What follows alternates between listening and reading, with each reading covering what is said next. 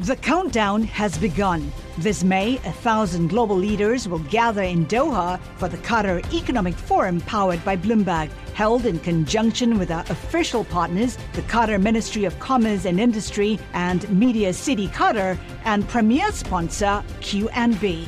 Join heads of state, influential ministers, and leading CEOs to make new connections and gain unique insights. Learn more at QatarEconomicForum.com. Live from our nation's capital, this is Bloomberg Sound On. The parties are divided in terms of the effect that the stimulus is going to have. This inflation debate has really been heating up, the effect of what the Biden administration is spending on political capital. Bloomberg Sound On. The insiders, the influencers, the insights. A group of centrists are the key senators to watch. Joe Biden, his number one focus in addition to the COVID health crisis is jobs. I don't think we have red roads and blue roads, and that's the way we're looking at this. Bloomberg Sound On with Kevin Cirilli on Bloomberg Radio. Time to talk about China. This as the United States leads the way with European allies, as well as the United Kingdom and Canada, in issuing targeted sanctions against Chinese officials for their wrongdoing against Uyghur Muslim minorities. Plus, we got the latest from Capitol Hill. We check in with Congresswoman Carolyn Maloney. My name is Kevin Cirilli. I'm the chief Washington correspondent for Bloomberg Television and for Bloomberg Radio, accompanied none other by my colleague, Bloomberg Politics contributor, Jeannie Sean Zaino, as well as Sarah Chamberlain. Sarah is the president and CEO of Republican Main Street Partnership, which is a group that promotes centrist Republicans. It's great to have both of you with us. We begin tonight with the big story, a geopolitical story. The U.S., U.K., and Canada joined the European Union to impose sanctions against China over alleged human rights abuses on the Uyghurs in Xinjiang, drawing an immediate reaction from Beijing. The EU kicked things off with sanctions that target 4 Chinese nationals and 1 entity. The U.S., Canada, and the U.K., chairing the group of 7 meetings this year, largely mirrored these actions that are largely symbolic and unlikely to impact China's economy or behavior. However, the U.S. Treasury said that it had sanctioned 2 Chinese officials in connection with serious human rights abuses against ethnic minorities in Xinjiang. Chinese authorities will continue to face consequences as long as atrocities occur in Xinjiang, said Andrea Gacki, who is the director of the Office of Foreign Assets Control, OFAC, in a statement. We begin tonight with Sound On from White House Press Secretary Jen Psaki regarding last week's meeting between Secretary of State Tony Blinken and National Security Advisor Director Jake Sullivan in Alaska. Take a listen to the sound on this regarding the meeting. I know there's been a lot of focus on some of the public theatrics or, more dramatic public piece, but I can assure you from talking to our national security team that it was a substantive meeting. Coming up, we're going to check in with Hagar Shamali, CEO of Greenwich Media Strategies and a former Treasury Sanctions Department official in both Republican and Democratic administrations. But, Jeannie, it's just remarkable to see the conversation that we were having on Friday with Keith Krach, formerly of the State Department, and now just seeing the geopolitical rally that has occurred, so to speak, in the first step, I'm told, against a broader strategy for the actions of the Communist Party in Xinjiang. I was thinking back to our conversation last week as well, and it is, I think a good first step that the administration with its allies, which has been very important, of course, to the Biden administration to work with allies, not to go it alone, are taking. But even just in what you were just relating, of course, these are not going to have much of an impact. So I think of this as a first step, but we need to see how they are going to address this going forward and whether they can continue to have the support of their allies as they do that. And as we talked about last week, continue to work with China on things we need to work with them on, like health and climate and other issues. So it's a very, very difficult line for the U.S. and its allies to walk here vis-a-vis China. So the EU, this is what caught my attention, Jeannie, is the EU started first.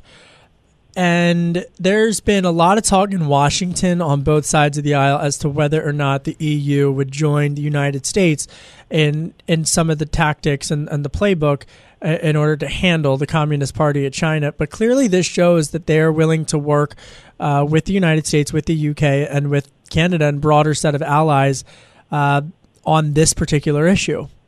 They are, and we were talking about that. Has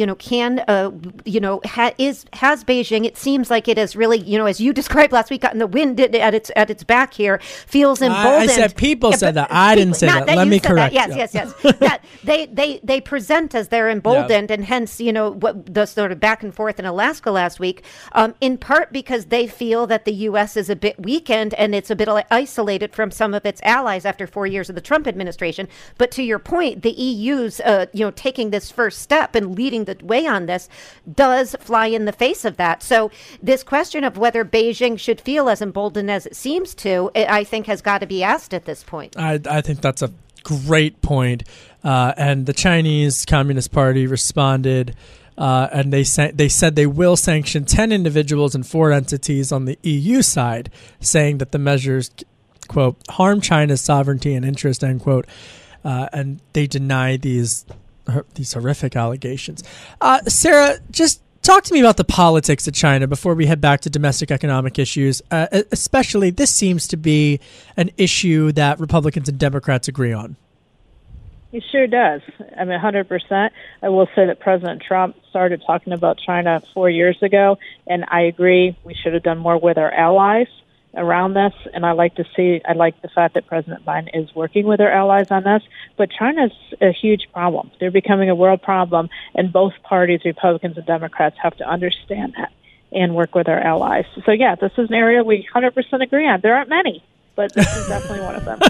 It's a nice day in spring. There's agreement in the air. It feels here in Washington, D.C. I don't know what the weather is around the country. I don't get out much out of D.C. these days because of the whole social distancing. But the city did, Jeannie, enter into a new phase of reopening today. So there seems to be some new energy in the nation's capital. Speaking of energy, let's pivot now to domestic economics. Everyone's talking about taxes in the financial services world of Washington. Earlier today, White House Council of Economic Advisors member Heather Boushey discussed the wealth tax, and she did it on Bloomberg Television with my colleague Lisa Abramowitz. Take a listen to the sound on taxes from White House Council of Economic Advisors member Heather Boushey. Here she is. I think what's important here is that we really recognize that folks at the top have been able to, maintain their incomes for the most part, their jobs, assets have been okay. So they have been less hurt. And really it's those folks in the bottom third, that bottom part of the K, that have been hardest hit by the pandemic and are struggling the most in this recovery. So, Sarah, you represent a group of centrist Republicans. The administration is talking about increasing taxes on top income earners who earn more than $400,000 annually and have been less hurt, the administration argues, by the economic impact of the pandemic, while the poor and the middle class have continued to struggle. Is this something that garners popularity amongst Republicans? Because well, first, what does the data show you in terms of where Republicans are on increasing taxes on the wealthy? They do not want their taxes increased. They think they knew with Biden being elected that it would probably become, the reality, but they're really opposed to it. The upper percentage of American people are spending money, which is trickling down, and, it's working. And if without COVID, the tax cuts would have not have been an issue because, the economy would have been booming. With COVID coming, it has slowed the economy down, obviously. But it would be a real shame if the taxes go up again. But they will. They're going to. I don't think there's much, we can do to prevent that. It is what it is. But I think one of the reasons he got 72 million votes, President Trump, is because people did not want their taxes going back up. The people who are making over $400,000 a year feel that they're paying a great deal in taxes, and they're paying their fair share. Sarah, your response, no, they don't want their taxes raised. I think that's right across the board true for all of us. But let me just ask you, because one of the things that struck me, and it was such a good interview that Lisa did with Heather, and I was listening, and one thing I did not hear Heather talk about, or I did not hear them talk about as much as I would have liked, is something that actually, Kevin, you talk a lot about. So, Sarah, I wanted to throw it it to you, is this issue of retraining and job skills, right? Yeah. They're talking about the answer. I agree, where this K-shaped recovery, taxes may need to be raised. But what is your view on this idea that, I've been talking about that it can't stop there. You've got to get these people retrained for new jobs that have gone away in the pandemic. So the Republican Main Street Partnership members agree 100% on that. We have to have training. There are jobs, frankly, in this country, even before COVID, are going away. So we have to train our society to take jobs that are being created. And that's a huge, huge issue. And the Main Street members are happy to invest money into workforce training and retraining. So the headline in the Bloomberg Terminal, I don't know if you saw this today. It's a great story by my colleague Nancy Cook. Biden determined to tax rich after windfalls during crisis. Key aides have worked on proposals to tax wealthy for years. The impetus for revamping tax regime grew with the K-shaped recovery. President Joe Biden's economic team at the White House is determined to make good on his campaign pledge to raise taxes on the rich, emboldened by mounting data showing how well America's wealthy did financially during the pandemic. This has Senator Elizabeth Warren all over it, Sarah Chamberlain. I mean, we had her on the other week where she's calling on taxes for raising taxes on billionaires, on the wealthy. But politically, for the Democrats, this is a very popular proposal, is it not? I mean, this is what's the opposite of red meat? Blue. I don't want to say blue meat. I mean, but go ahead. My metaphors are a little rusty. It's Monday. Go ahead. And actually, I don't even know what that is, but you're right. That's what they're doing. They're throwing this to their base, and it is equivalent to the red meat. But again, there's only so much the top payers can pay in taxes. I mean, we have to revamp and look at a wide range of where the financial structure in this country is and how we're spending our money, and we can get into COVID and all of that. But the reality is there's only so much you can tax the upper 1%. Well, what about permits? That sounds good, but right. Yeah, we'll talk more about this coming up. What about permits? Okay. You want to get rid of the semiconductor shortage chip. What about the permit process? That's what the Republicans are saying. I'm Kevin Surley, much more with the All-Star Policy panel. Coming up next. I said red meat, now I want a cheesesteak. This is Bloomberg.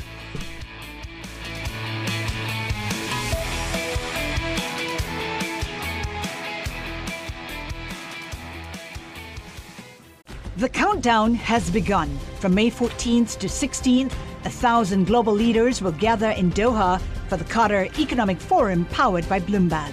Join heads of state, influential ministers, and leading CEOs to make new connections, gain unique insights, and uncover valuable opportunities in one of the world's most rapidly rising regions.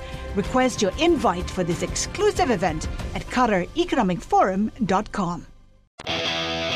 This is Bloomberg Sound On with Kevin Cirilli on Bloomberg Radio. My name is Kevin Cirilli. I am the chief Washington correspondent for Bloomberg Television and for Bloomberg Radio. Coming up, Congresswoman Carolyn Maloney, Democrat from New York. What a interesting day to have a New York representative on. I'm joined by the All-Star Policy panel, Jeannie Sheehan Zaino, Bloomberg Politics contributor, and Sarah Chamberlain, President and CEO of Republican for Main Street Partnership, which promotes centrist Republicans. Sarah, did you hear about that Congressman Tom Reed news? He's not going to run for governor to challenge, New York politics right now is a mess, but he's not going to run because of some inappropriate conduct allegations. He released a statement, said he's not going to run for governor, but he'll finish out his term. So actually, Kevin, to be honest with you, I'm very close with both Tom and his family. Mm-hmm. I think the whole thing is sad. He has a drinking problem. He's been dry for 4 years. I don't condone what he did. He truly doesn't remember doing it, but he believes the woman's take on it. He totally believes that what she said. And he owned it and announced he will not seek any office in 2022. So I think that's sad. I think it's a huge loss. And to be honest with you, I give him a tremendous amount of credit. And, Cuomo, I think, should follow his lead. I mean, dear Wow, God, yeah. I think Cuomo has 8 women that have come out and has done nothing. So, Tom, I hope he continues to stay sober and has a great life with his family. Jeannie, come in here. Living in New York, and I agree, Sarah. I think he deserves a lot of credit. Obviously, what happened is horrific, but he deserves credit for coming out quickly and saying he's not going to seek either re-election or run for governor. As we talk about New York, a place where I live, we've long called it the most corrupt state in the union.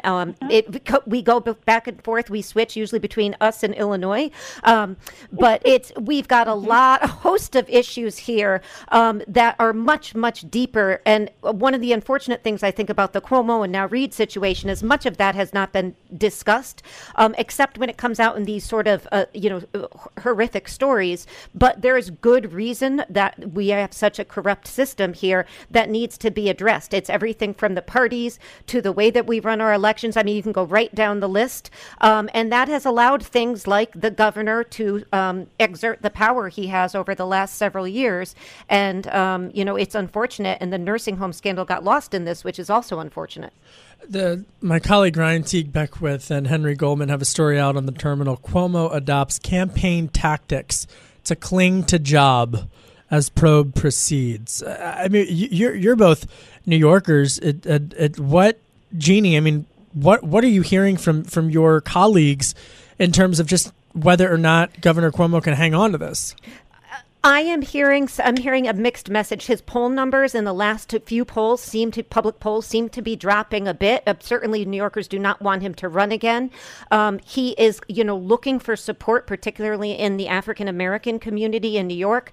But let's not forget, this is somebody who all New Yorkers who have paid attention have known, going back to the campaign against Ed Koch, which was horrific, has acted in a manner that can only be described as deplorable.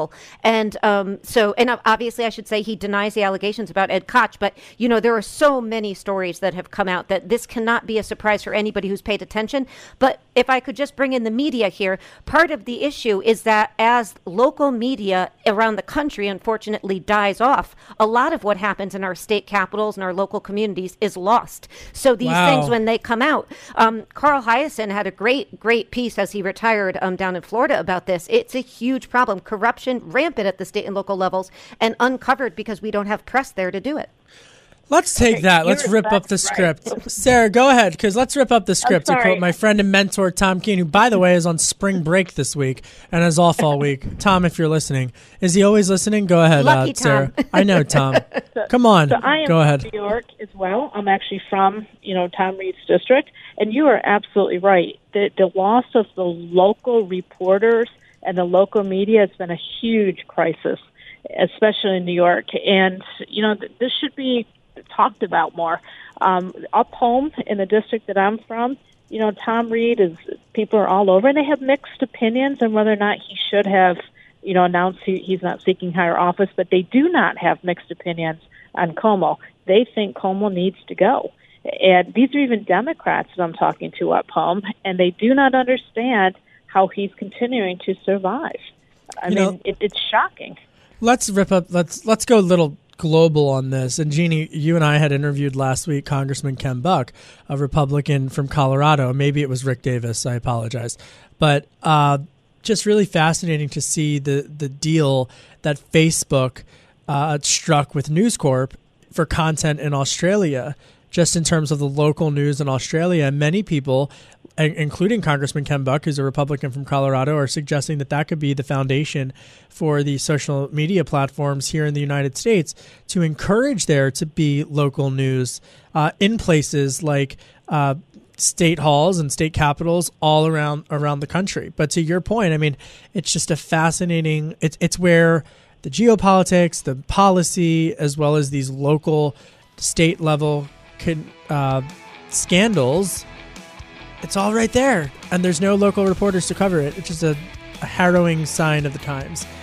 I'm Kevin Cirilli. This is Bloomberg.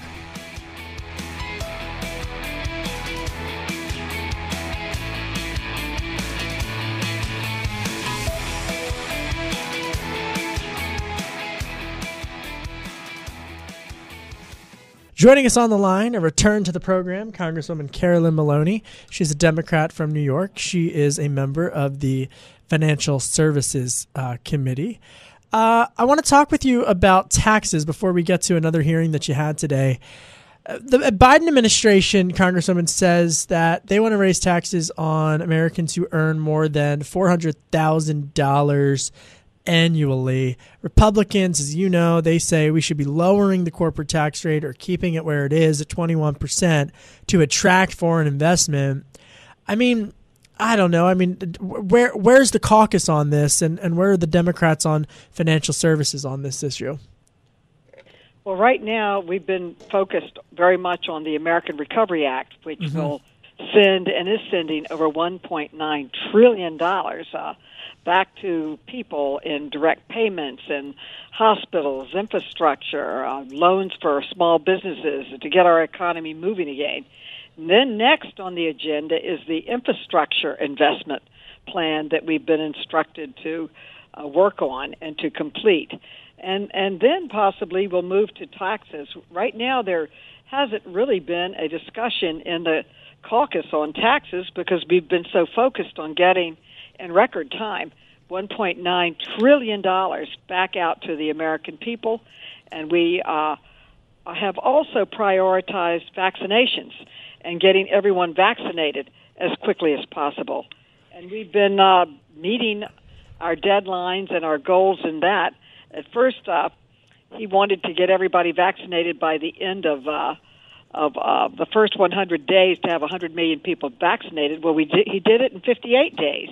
And now he's saying that he wants to get everybody vaccinated by the end of June, appointment by the end of May. So we've been very focused on using the Defense Production Act and every single resource we have to get the vaccinations out to the American people.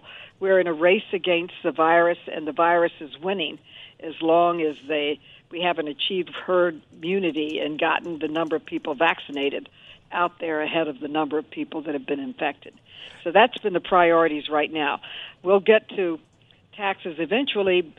Right now, we're focused on the other items, most specifically getting everybody vaccinated. That's what I'm spending all my time on. Yeah, well, I think a lot of people want all the shots to go out. It's just been such a crazy news day for New York politics. I know you and your colleague, Jerry Nadler, who you guys have called on Governor Cuomo to resign. Do you have any confidence that he's going to listen to his colleagues in terms of resignation? Well, he's already said he's not going to resign. Yeah. And I think that Speaker Hastie has called for an investigation, actually 3 investigations, and our Attorney General Tish James is conducting them now. One on sexual harassment and the allegations that have come forward, another on the nursing home numbers, and another on the Tappan Zee Bridge. So there are 3 different investigations, and we'll see what I think the Assembly is going to stay until you see the results of those investigations. But if he's indicted or if the investigations come back with proof, then I would expect that he would be impeached by the Assembly. But who knows? It's a separate body, and they're conducting their review, and many believe he's totally entitled to due process, and that's taking place right now. You are the chairwoman of the House Committee on Oversight and Reform, and I got to be honest here. This issue has gotten much more traction in recent months than I think people realize. But you had a heated D.C. statehood hearing today, and there's this renewed effort for Washington, D.C. to become the 51st state. Mayor Muriel Bowser testified on it. How realistic of a possibility is this? What I don't understand, I live in D.C. I get the whole taxation without representation argument. But how realistic is it to just stick another star on the flag? Why not either break the districts, some go to Maryland, some go to Virginia? Are there other things being discussed other than just D.C. should be its own state? Well, we are really looking at this bill, and last year we had a hearing on it, and one of the reasons people are discussing it more is that it put a spotlight and sort of explained it to people. And and that's why we're going through regular order now for at least two reasons. First, we want to build a legislative record for an inevitable court challenge. And secondly, we want to use this hearing and markup and floor vote to educate the American people and the undecided Democratic senators on why statehood is the right thing to do and constitutional. Now, there were a lot of discussion about Democrats just want a power grab, they want to steal 2 Senate seats, and this type of talk. But the real power grab is denying 100,000 tax-paying... I'm one of them. The right to vote. And this isn't about politics, it's about fundamental voting and civil rights issues. And I think it's outrageous that the Republicans would play partisan politics just to block 712,000 Americans from having full equality and democracy. But what I don't understand is why, I don't understand why there aren't other solutions or other policies or maybe even compromise, where there's 700,000+ people who are taxed without representation. I get that. But still no talk about whether or not parts go to Virginia or parts go to Maryland or whatnot. I don't know. It just seems that there could be some other solutions, but this seems to be a very partisan issue, as you just alluded to, and not one where folks want to compromise. Well, the Republicans did not put forward any other alternative. So it's hard to discuss an alternative if it's not even on the table. Right now, we have, and I think when you look at the statistics about it, D.C. pays more in federal taxes than 21 states, and more per capita than any state in the nation, and it has a larger population than 2 states, Wyoming and Vermont. I didn't realize Wyoming. And all of that. So that's really quite something, and they are states. And despite all our progress, I know you got to run, Congresswoman Carolyn Maloney. I know you got to run, but I'm telling you, folks, that is the sleeper issue right there. D.C. statehood. It's fascinating. I could nerd out on it. Thank you to the Chairwoman Maloney of Oversight and Reform. I'm Kevin Cirilli. More next. This is Bloomberg.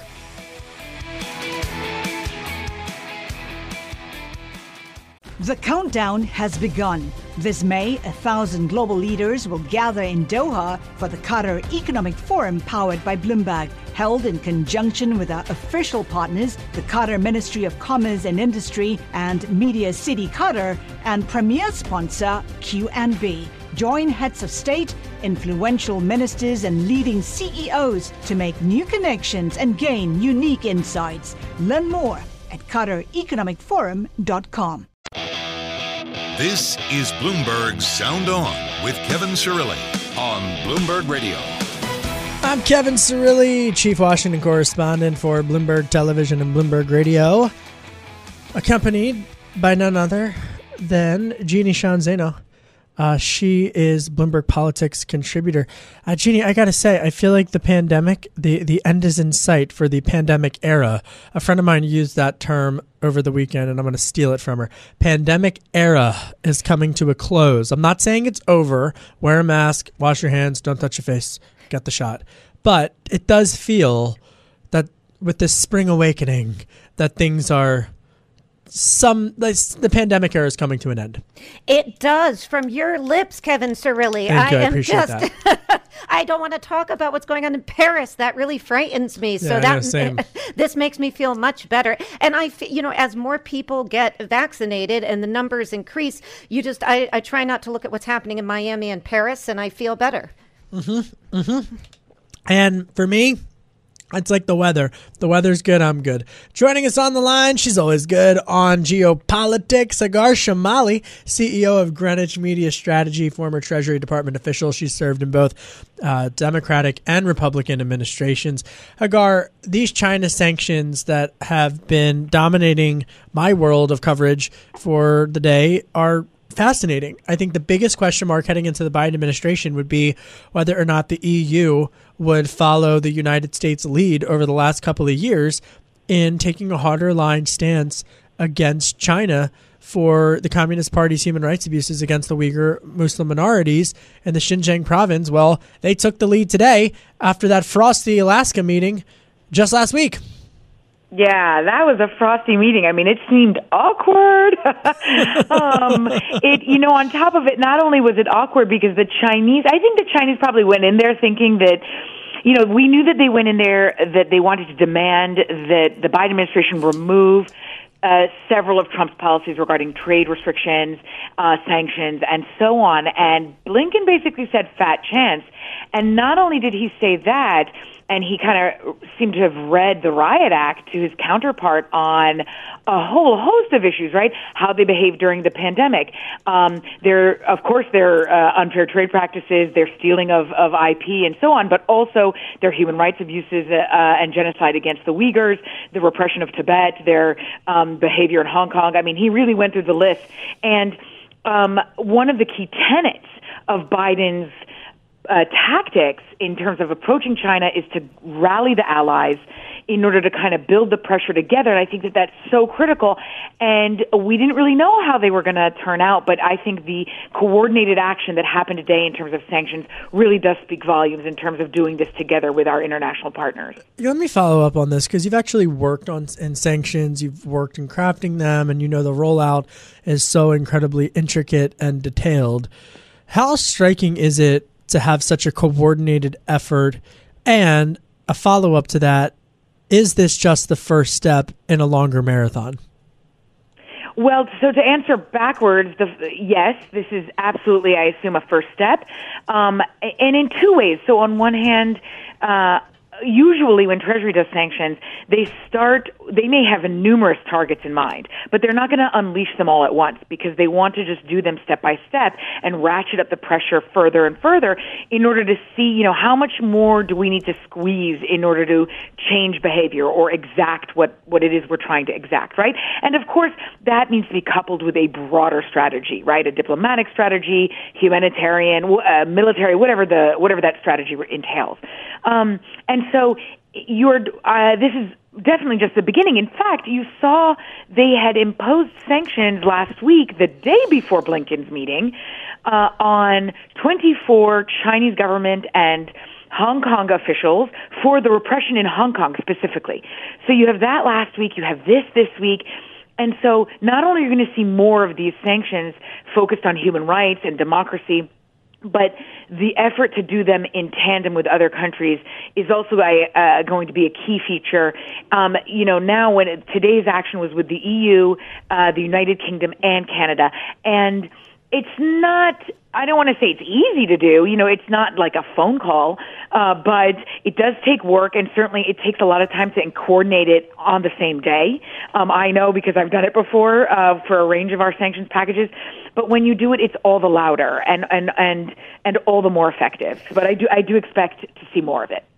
This is Jeannie Zaino. It's so good to talk to you. I have been waiting to ask a sanctions expert this, and I'm going to do it in two parts. Number one, has the United States become too sanctions happy? This is something that we in my field think about all the time. Are we imposing sanctions almost any time we don't like an action of another country and not using other tools at our disposal? And then the second part of this is if we just look at another, discussed sanctions on the Nord Stream 2 as it, pertains to Russia and Germany, are those kinds of secondary sanctions a violation of international law? So I'm sorry for the two-parter, but I'm following Kevin because he did one, so I'm doing one. Well, thanks, Jeannie. It's so great to meet you, over the radio waves. And you're asking a question. I mean, that could be answered in a dissertation, but I'll try and be very brief. I'm sorry. So first is, for sure, we've become sanctions happy.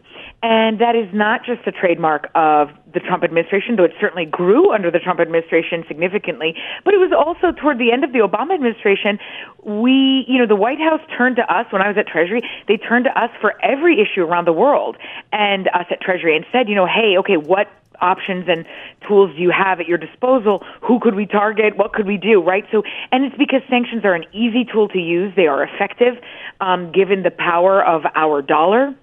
So our currency and our reserves, of course, and the fact that people hold the dollar in reserves, this is really what gives us just such potency in this tool, correct? So it is easy, and they can be very effective. And so we have gotten a little sanctions happy, but I'm not, personally, for example, I'm not against a lot of sanctions if they're used deliberately and strategically, right? So when they are done, when they're just slapped for no reason, or not no reason, but when they're just slapped and there isn't a broader strategy with a very clearly articulated goal at hand, then that's where things get really risky. That's where it just seems like the U.S. has nothing to do or doesn't know what to do, and so we'll just sanction.